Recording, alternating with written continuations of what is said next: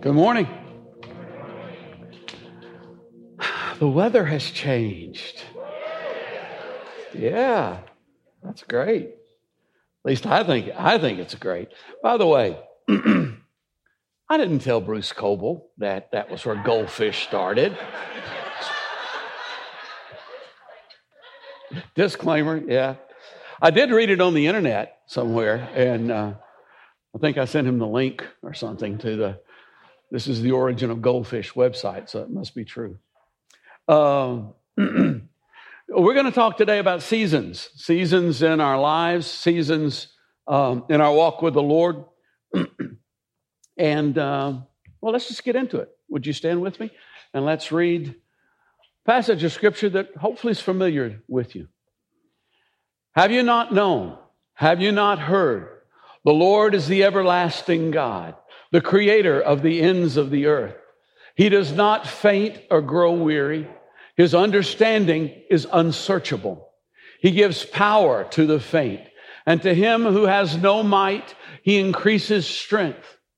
Even youths shall faint and be weary, and young men shall fall exhausted. But they who wait for the Lord shall renew their strength. They shall mount up with wings like eagles. They shall run and not be weary. They shall walk and not faint. Father, I thank you for your word. I thank you for your grace. I thank you for the life that's in your word. And I pray that you would quicken each one of us here by the power of the Holy Spirit to receive that life, to grab it and own it and make it our own, Father. In Jesus' name, amen. You may be seated. What's your favorite season? Okay. Well, I heard, I actually, it was mostly fall. We all fall down. Yeah, we're sitting down. But it wasn't a trick question. I did hear a spring, and I might have heard a summer or something. And there is no right answer. My favorite one is fall. Now, if you listen to music, though, you'd think that was the worst one. Because, like winter is the most wonderful time of the year, right? And spring is busting out all over, and it's a time to fall in love and things like that. And summer, those of you who are old enough, remember those lazy, hazy, crazy days of summer. And most of you aren't that old. But there's a lot of, hey, fun summer songs. But autumn, oh man, that's when I miss you most of all. But I love it. I love the feel of it. I love the smell of it. I love the look of it. Hey, it's football time, and no, that's probably not a good place to go right now. Yeah. But one of the reasons that I love living in Tennessee is it has all four seasons. And I enjoy them all, and they just keep coming around, and they're all necessary. And people have seasons in their lives. We have seasons in our lives. When you're a little kid, you're looking forward to that next season, whatever that may be. You're looking forward to starting school, and then you start school and find out what that's all about, and then you. Then you're looking forward to going to high school, and you're looking forward to getting your license, and looking forward to being 18, being 21, getting your first job, your first car, your first child, all those things. And unfortunately, most people have to get a little older before they realize that each season is not just a preparation for the next season, but it's something to be enjoyed. Something to be savored, something to be experienced. There are many tributaries in our lives, many things that feed into our life, our health, our family, interests, friends, work, finances, education, other things, and all of them are in some sort of flux or in some sort of season. But oftentimes we'll find ourselves in a season in life where, one or two of these things is in big turnover, big change, big things happening in it.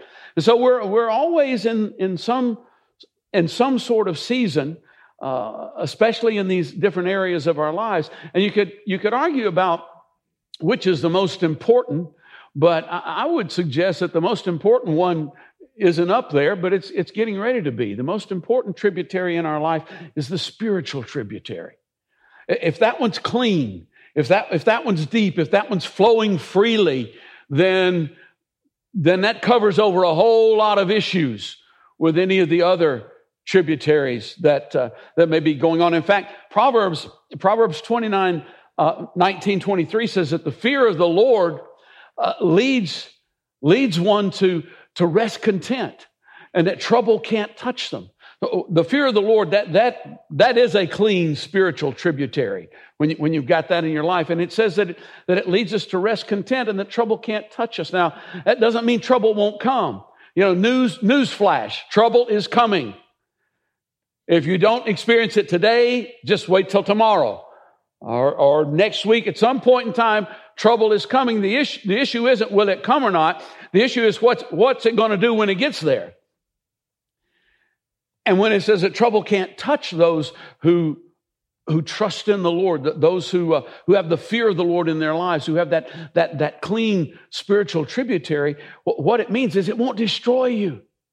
You can stand during that time. In fact, Paul says over in Philippians chapter 4, says, I know what it is to be in need. I know what it is to have plenty. I have learned the secret of being content in any and every situation. Whether well-fed or hungry, whether living in plenty or in want, I can do all things through him who gives me strength. Now, Paul never drove in Nashville traffic, but Paul was in some situations that maybe people who've driven in Nashville traffic are never going to be in. I've never been trapped in a shipwreck in the open sea. I've never been publicly beaten or stoned, but the secret is the same. He says, I've learned the secret. I can do all things through him who gives me strength. And we like to take that last verse and divorce it from the rest of it and use it as our victory verse. I'm on top of stuff because I can do all things through Christ Jesus who strengthens me. But the truth of the matter is, when everything's going well, when you're feeling good and people like you and you got money in the bank, you're not much thinking about, I can do all things through Christ Jesus who strengthens me. It's when things get tough. That's when that verse is needed. And it's tied into the secret. When I was back in I think this was 84, might have been early 85, but I think it was 84. There was a brief period of time when I was the acting director at the Bible school in Zimbabwe. Bruce had already come back to the States, and Jason Maroa, who had been the director for a while, was on a sabbatical in the States. And so I was the acting director, and I had a student come to me one day. And he comes to me and he says, Pastor, I believe I'm going to have to go home. And I said, oh, really? What's wrong? What's the problem? He said, it's not a problem at home. He said, the first year that I was here, it was so exciting. And God was moving, and it was so alive, and every day the miracles were happening and revelation was happening, and it was wonderful. And that's just not happening anymore. So I think I need to go home. I went, whoa, wait a minute. What you need to do is you need to read Ecclesiastes 3:1. To everything there is a season. There's a time for every purpose under heaven. It's not going to be revelation and power and shouting every day. There have to be seasons in your life when roots grow in the ground. There have to be seasons of dormancy that come into a person's life in order for them to grow, in order for them to be able to grow spiritually. And it's not just in that area of life where we have seasons. Probably an example that many of you could relate to is marriage. Marriage has seasons. Now, how many of you knew that? Okay. You've been married for a while, right? I've heard tales of older couples I've heard people say, it's just so wonderful. It's so beautiful. Oscar and Ethel, the flame never died. It's like they were on their honeymoon for 50 years and they're still on. I don't believe a word of that. Really, I mean, with the dirty diapers and the burnt meals and the financial pressures and the changes that come in life, I promise you the flame, it might not have died, but it took a vacation a few times. It goes on hiatus sometimes, and it can be brought back, as long as you understand about seasons. See that honeymoon flame is like lighting a piece of paper on fire. I mean, that thing is easy, and it just goes up, and it's pretty, and it's easy to sit on fire, and it burns, but it doesn't burn long unless you add something to it.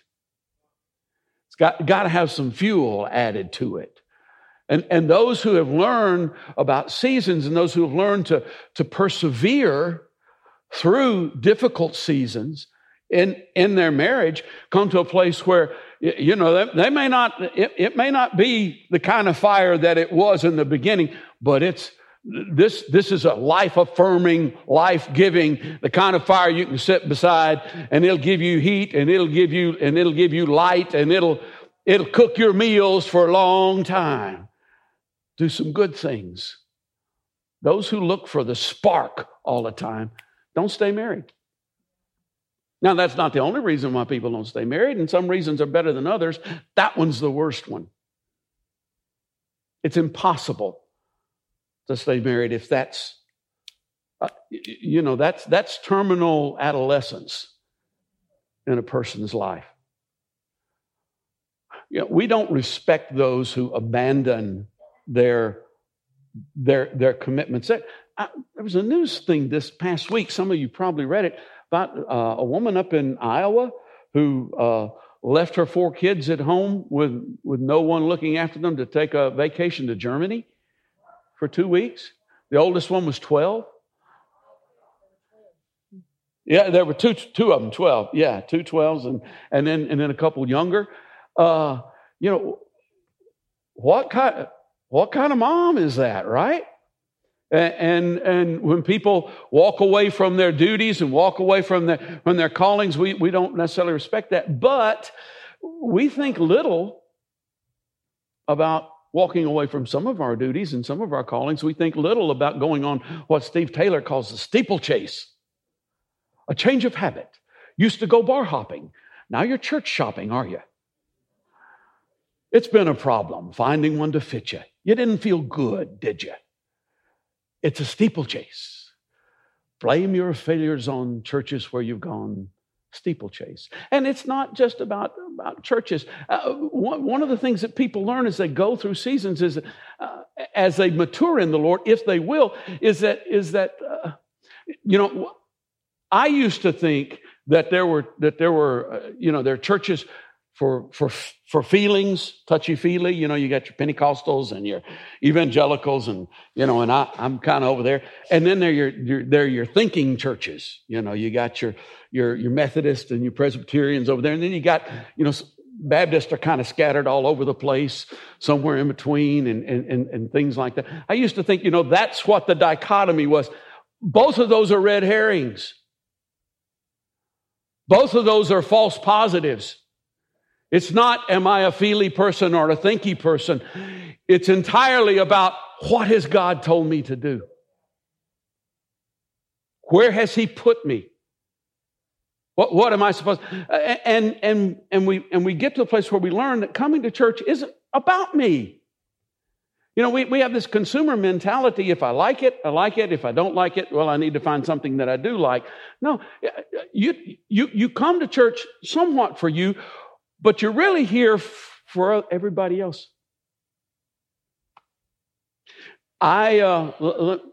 Here's the thing. I don't want to go there, but I'll go here. Well, I can kind of go there. Well, my youngest daughter, she moved to Atlanta. Okay, it's not that far away. You know, we get to see her every now and then. But before she moved to Atlanta, every Sunday I got to sit beside her. You know how I felt about that? And on a Sunday that maybe she was really late or something or didn't get here, do you know that I had a hard time? Well, I say I had a hard time. I could not help but think, where is she? And with many of you, you know, I may not, that's not my phone, but it's somebody's. Okay. I don't know, you probably can't hear it, but I can hear it. Can you hear it? You got good ears. You know, with many of you, if you're not here, I know it. You know, and I grew up in a situation where it was every Sunday morning, Sunday night, and Wednesday night, and then Sunday morning, Sunday night, and Wednesday night. I mean, we didn't miss anything whatsoever. My dad was a pastor, but we didn't miss anything. And if somebody missed, I heard about it when I got home. You know, well, brother so and so is, you know, and it wasn't until I understand there are times when people need to miss. I understand that. You know, I fully do. And it wasn't until my parents got older and their health began to fail that it kind of began to get through to them as well. That, well, maybe sometimes people just can't make it.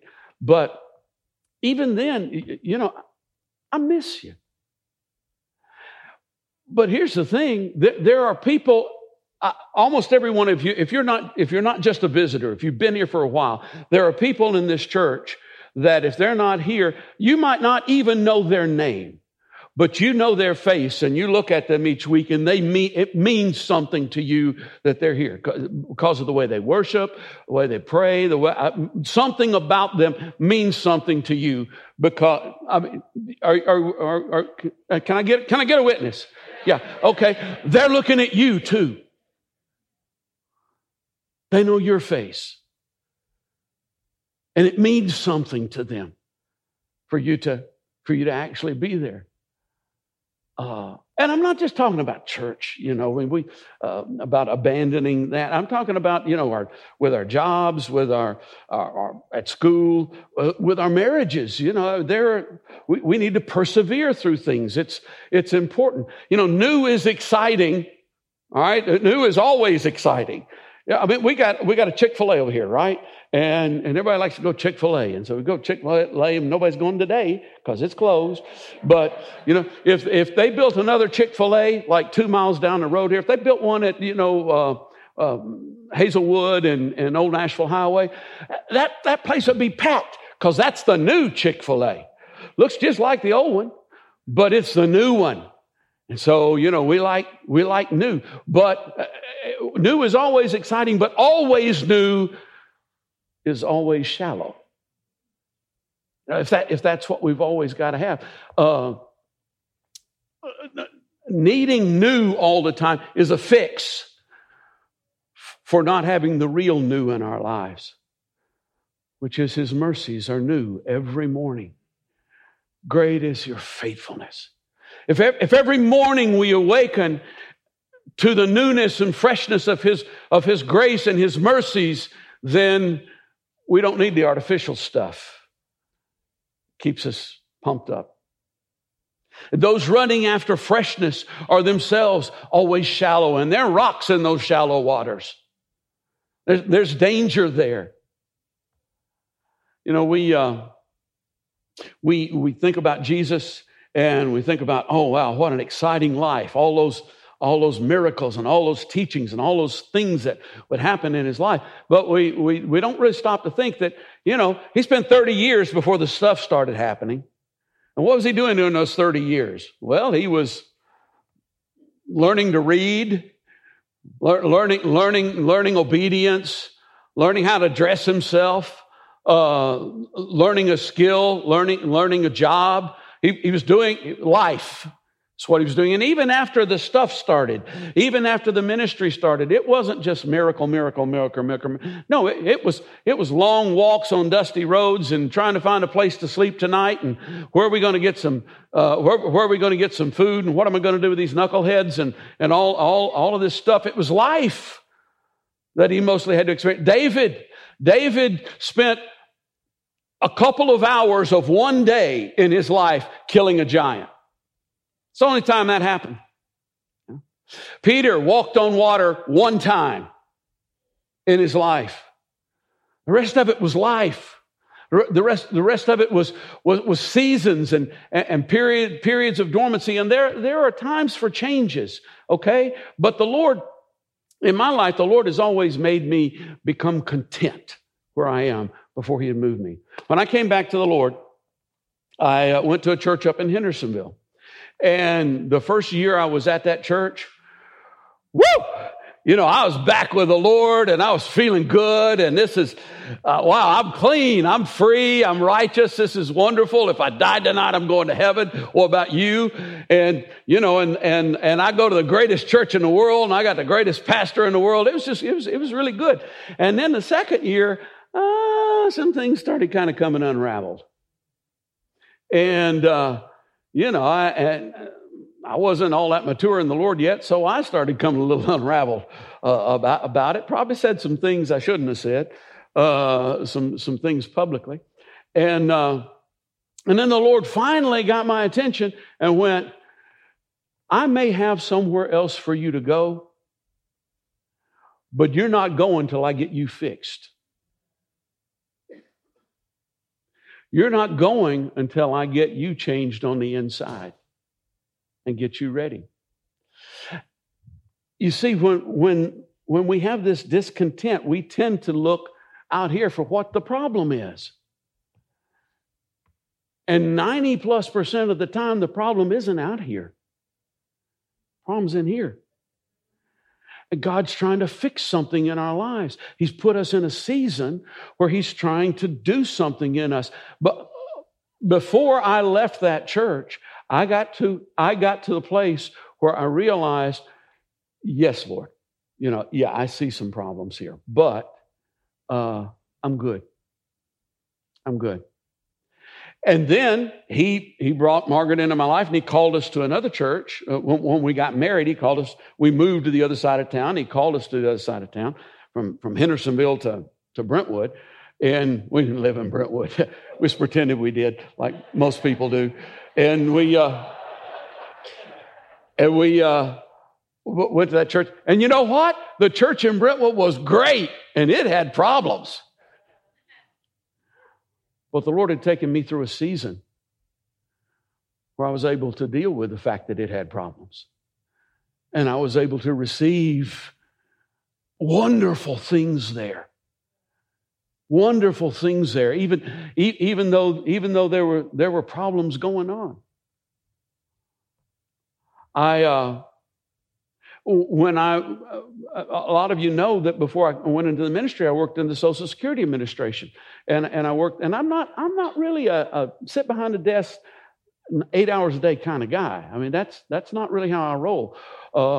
But the reason that I did that was, and I've told you this before, was because it supported my habit of working in the church, and that was really where my life was.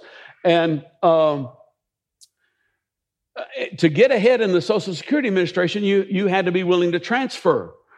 I wasn't willing to transfer because my destiny wasn't the Social Security Administration. This church is where the Lord had put me, and I couldn't transfer and continue going there. So, I stayed there, and even though I stayed there for 5 years, and toward the end of the 5 years, I still wasn't an 8 to 5 kind of guy. But you know what? I'd learned the secret of being content in any and every situation. And I could do all things through Christ Jesus who strengthens me. That spiritual tributary was flowing nice and clean. And I'm okay, God. I'm here. He spent 40 years teaching the children of Israel this in the wilderness. He said, there's a cloud here by daytime and there's a fire by nighttime. And when that thing moves, you can move. But when it stays, you stay. And every time in Scripture that they ruptured that agreement, they were disobedient to that. Every time that they did, and the times that they wanted to, were always mistakes. Always. Okay, move on over into the promised land. Oh, we don't want to go. That was a mistake. Oh, we've made a mistake. Let's move into the promised land. No, we're staying. No, we're going to go do it. That was a mistake. Hey, what do you think about us going back to Egypt? I think that'd probably be better than it. That was a mistake. So God was teaching them to listen, to follow the cloud. Back in 1982, we had a home Bible study, and it was a young adult Bible study, and there was a guy who came one night, and he was, it was his first time, I'd not ever met him before, but he came with this gal who was a regular at the Bible study and who coincidentally was also quite cute. And so after he left, about 15 minutes later, he comes back and he has this question. This is essentially his question. How can I get spiritually mature real fast? Now, I basically subscribe to the saying that there's no such thing as a stupid question. But I would add a corollary. There's no such thing as a stupid question except this one.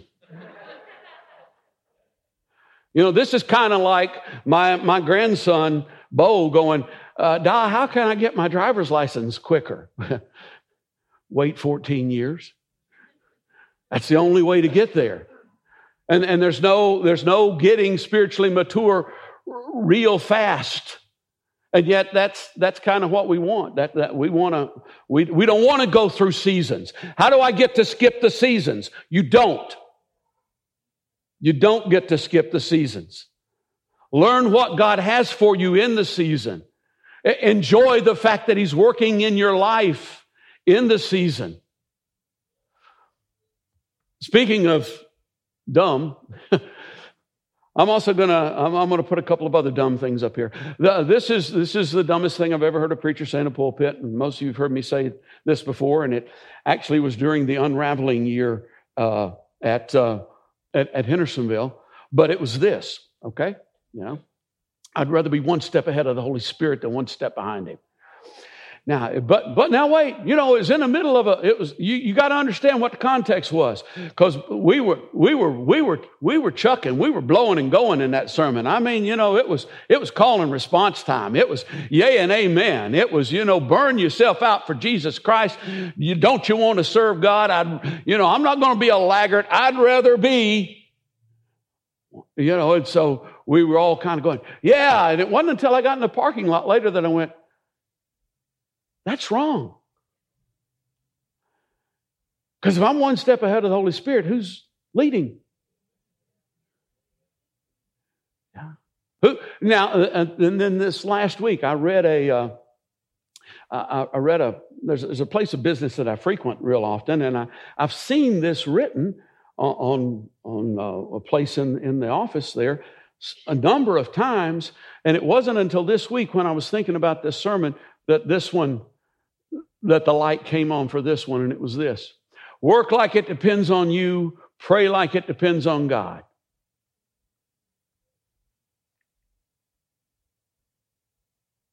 Now, I mean, seriously, some of you are probably sitting there going, well, what's wrong with that? Because this is perfect American beer commercial mentality. I mean, this, you know, this, yeah, it's kind of like, boy, that sounds right to me. This is so wrong on so many levels. For one thing, this is exactly what Abraham and Sarah did. That's how they got Ishmael. This is exactly how Moses became a murderer.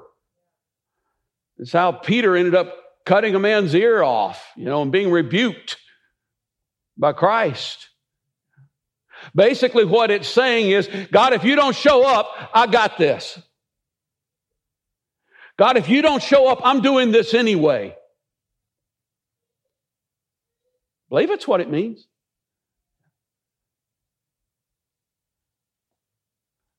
Make up your mind. Does it depend on you, or does it depend on God? If it depends on you, you got a lot of times around the mountain left. When you find out it does depend on God, you can start going up the mountain. That's what can happen at that point. Because you see, I do believe the saying that says actions speak louder than words. And God isn't after your words. Words are important, yes, but He's after your actions. He's after your heart. He's after your walk, your lifestyle, as Bruce was talking about. And the action that makes all the difference in the world, the action that is the bedrock for everything, is what Clopas was talking about last week. Love the Lord your God with all your heart, with all your soul, with all your mind, with all your strength. I can't remember the man's name, but I was at a conference at Belmont. I think Wayne was there as well. But I remember one of the phrases that he said that just blew me out was, the older I get, the more I realize that it just boils down to really love Jesus and do what you want to do. Because if you really love Jesus, what you want to do is going to be right. If you really love God, then that stream's going to be pure. It's going to flow. And what's the first thing that we know about love? I mean, when you look at the definition of love, the first thing that we learn is love is patient. Love isn't in a hurry. Love doesn't have to have it right now. Love can persevere through a season. Say, well, what are we supposed to do? Do nothing? No. How about this? Pursue the Lord instead of a change of scenery. That was better. That was better than two mms. You know, that deserved a whole whoa. Whenever it's pursue the Lord.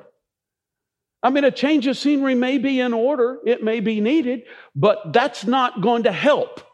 Pursue the Lord. You say, well, what? How do you do that? Do something. Wherever you are. You know, if you're reading the Bible every day, if the Word of God's coming into your heart every day, if you're growing in giving and generosity and learning to tithe and obedience and things, and if you're growing in service, and if you're growing in prayer and growing in hearing from God and being able to talk, you're doing something. You're doing the most important things already. And God has not forgotten you. He hasn't forgotten you because, you know, there's not anything going on right now. No, He hasn't forgotten you. And His seasons are in your seasons are in His hands. Now, let me get that one straight. We try and flip it. But your seasons are in His hands. And He gives power to the faint. To those who have no might, He increases strength. Even the youths will stumble and fall. Even those full of vigor will faint. But those who wait upon the Lord will renew their strength. And they'll not just do that, they'll mount up with wings like eagles. Eagles they don't do the butterfly hummingbird thing. They soar.